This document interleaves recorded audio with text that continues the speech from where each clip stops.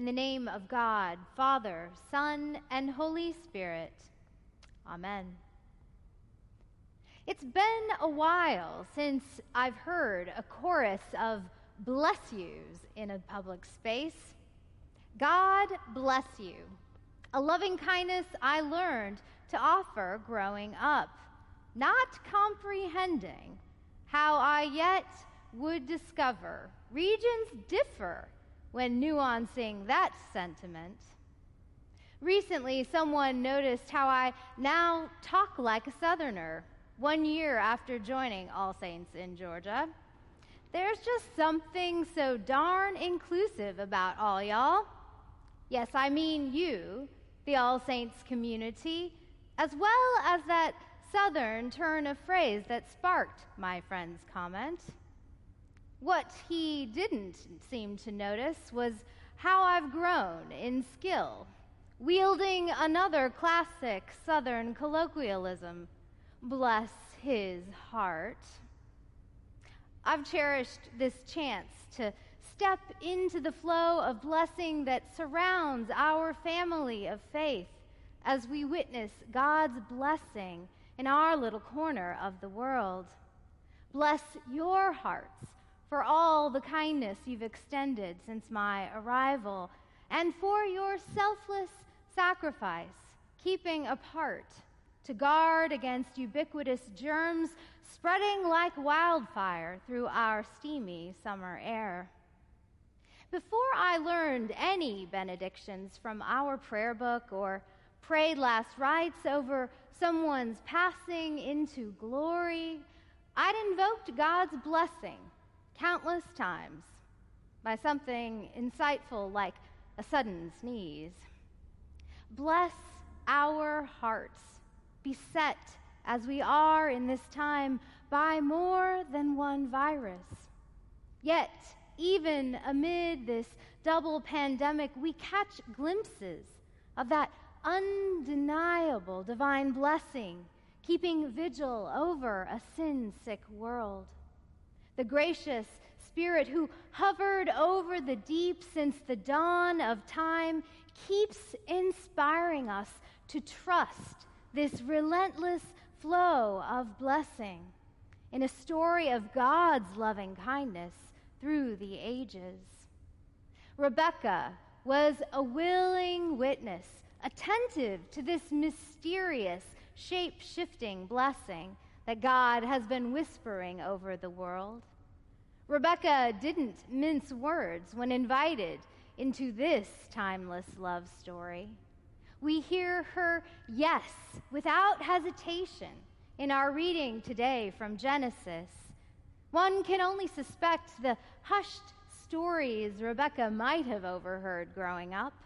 Ironic tales of that strange relative, you know, the one who began going by a new name, who heard voices from heaven, who left town abruptly on account of some deity drawn off on a distant journey, chasing outlandish pipe dreams. Bless his heart. Look where that got him. His wife, dead, only son, nearly sacrificed, staring down his own mortality.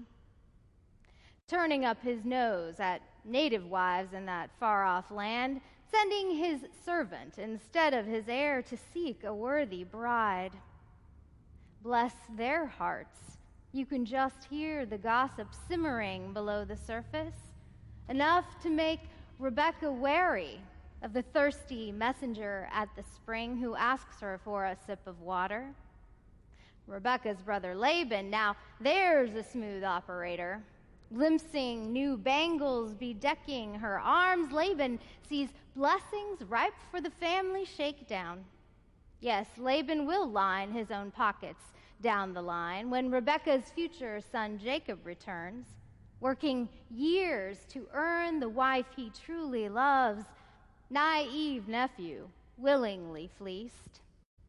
So why ask Rebecca to seal this marriage deal? Does she really even have a choice? In that patriarchal world of the ancient Near East, women seldom had a say. The Hebrew Bible's normally sparse narrative indeed is underscoring something anytime a character enters the dialogue, especially when a female speaks for herself. Rebekah's consent to leave for Canaan without delay paints her ready, willing, and able to enter this epic love story first proposed by God. No, Rebekah may not have known the details of that divine promise to Abraham and Sarah, nor of the foretold family that would be a blessing to all the nations of the earth. But Rebekah is awake and alive, poised to channel the blessing of ancient hospitality, watering Abraham's servant and his parched creatures on this bride-seeking mission the man asked God to bless at its outset. Rebekah consents to these divine orchestrations before she even knows what it will mean, leading her into a distant horizon, off to seek a land of promise. Yet Rebekah's loving kindness flows freely, meeting the needs of a stranger before asking to see his credentials, before knowing a thing about the land from whence he came.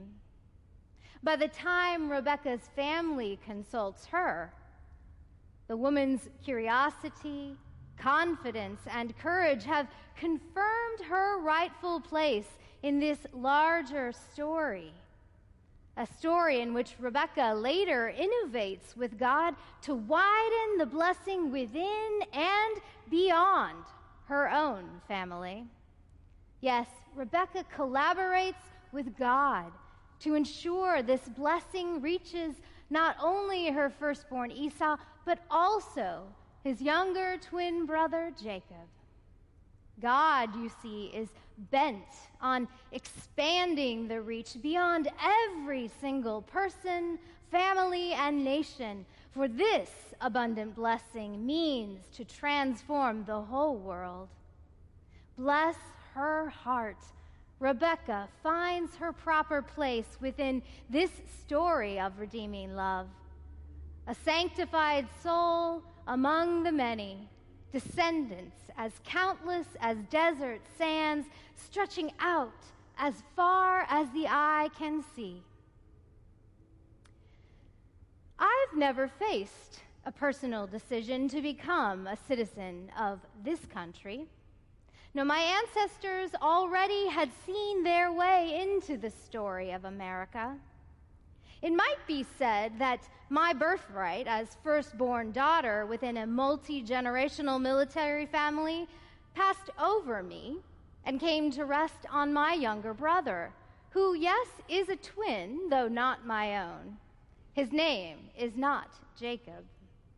I was born, you see, on a base at the U.S. Naval Academy, but Mark, my brother, is the military officer in our Stewart clan.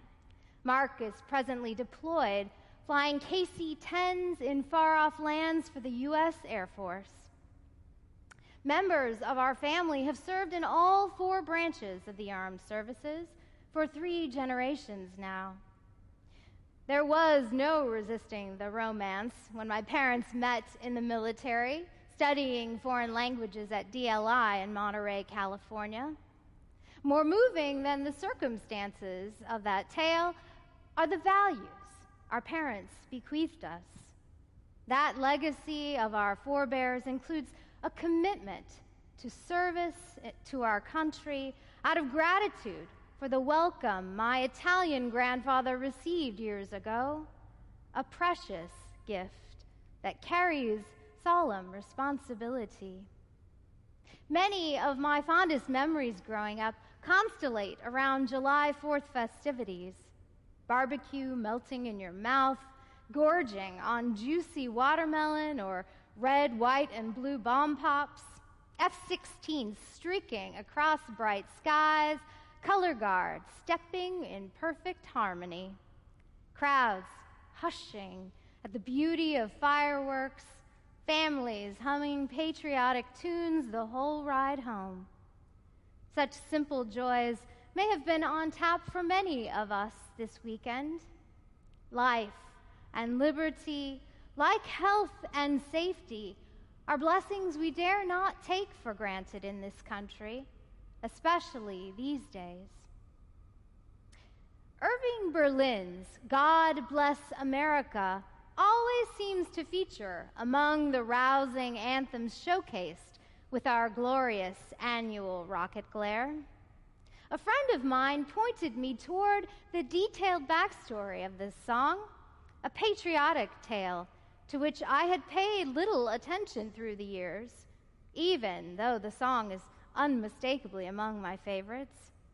Turns out Berlin took his first pass in 1918, aiming to compose a final number to a musical send-off for troops shipping out to the field from Camp Upton, an Army embarkation port up in New York. That year, much was unfolding on the global scene, and not only the Great War. The world was grappling with a deadly pandemic that ultimately would infect 500 million people with the Spanish flu in 4 successive waves over 26 months. Berlin felt the song somehow didn't set the right tone for soldiers heading off to combat, so he put it on ice for 20 years.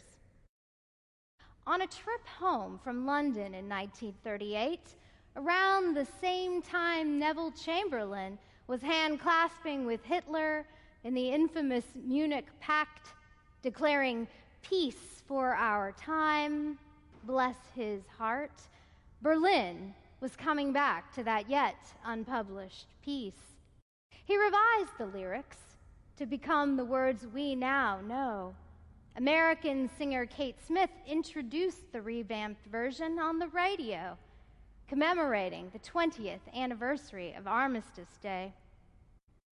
Several years later, when Republican and Democratic parties attempted to each appropriate the song for their national conventions, Berlin flat out refused, insisting this was a song for all Americans. Such a tune of peace and promise that many have come to love dearly, this patriotic song is a fierce love song for his country. Berlin, a Russian Jewish refugee who not only navigated a global pandemic but also survived the pressures of integration within a new nation, where Berlin arrived at the tender age of 5 with his immigrant family. This gift of a stranger no longer blesses all our hearts, pointing us back again to that expansive blessing, vast enough to hold our shared hopes of belonging to a story far larger than ourselves. At its very best, America is a land I also love, the country I pray God indeed will bless with divine light to guide us away from polarization.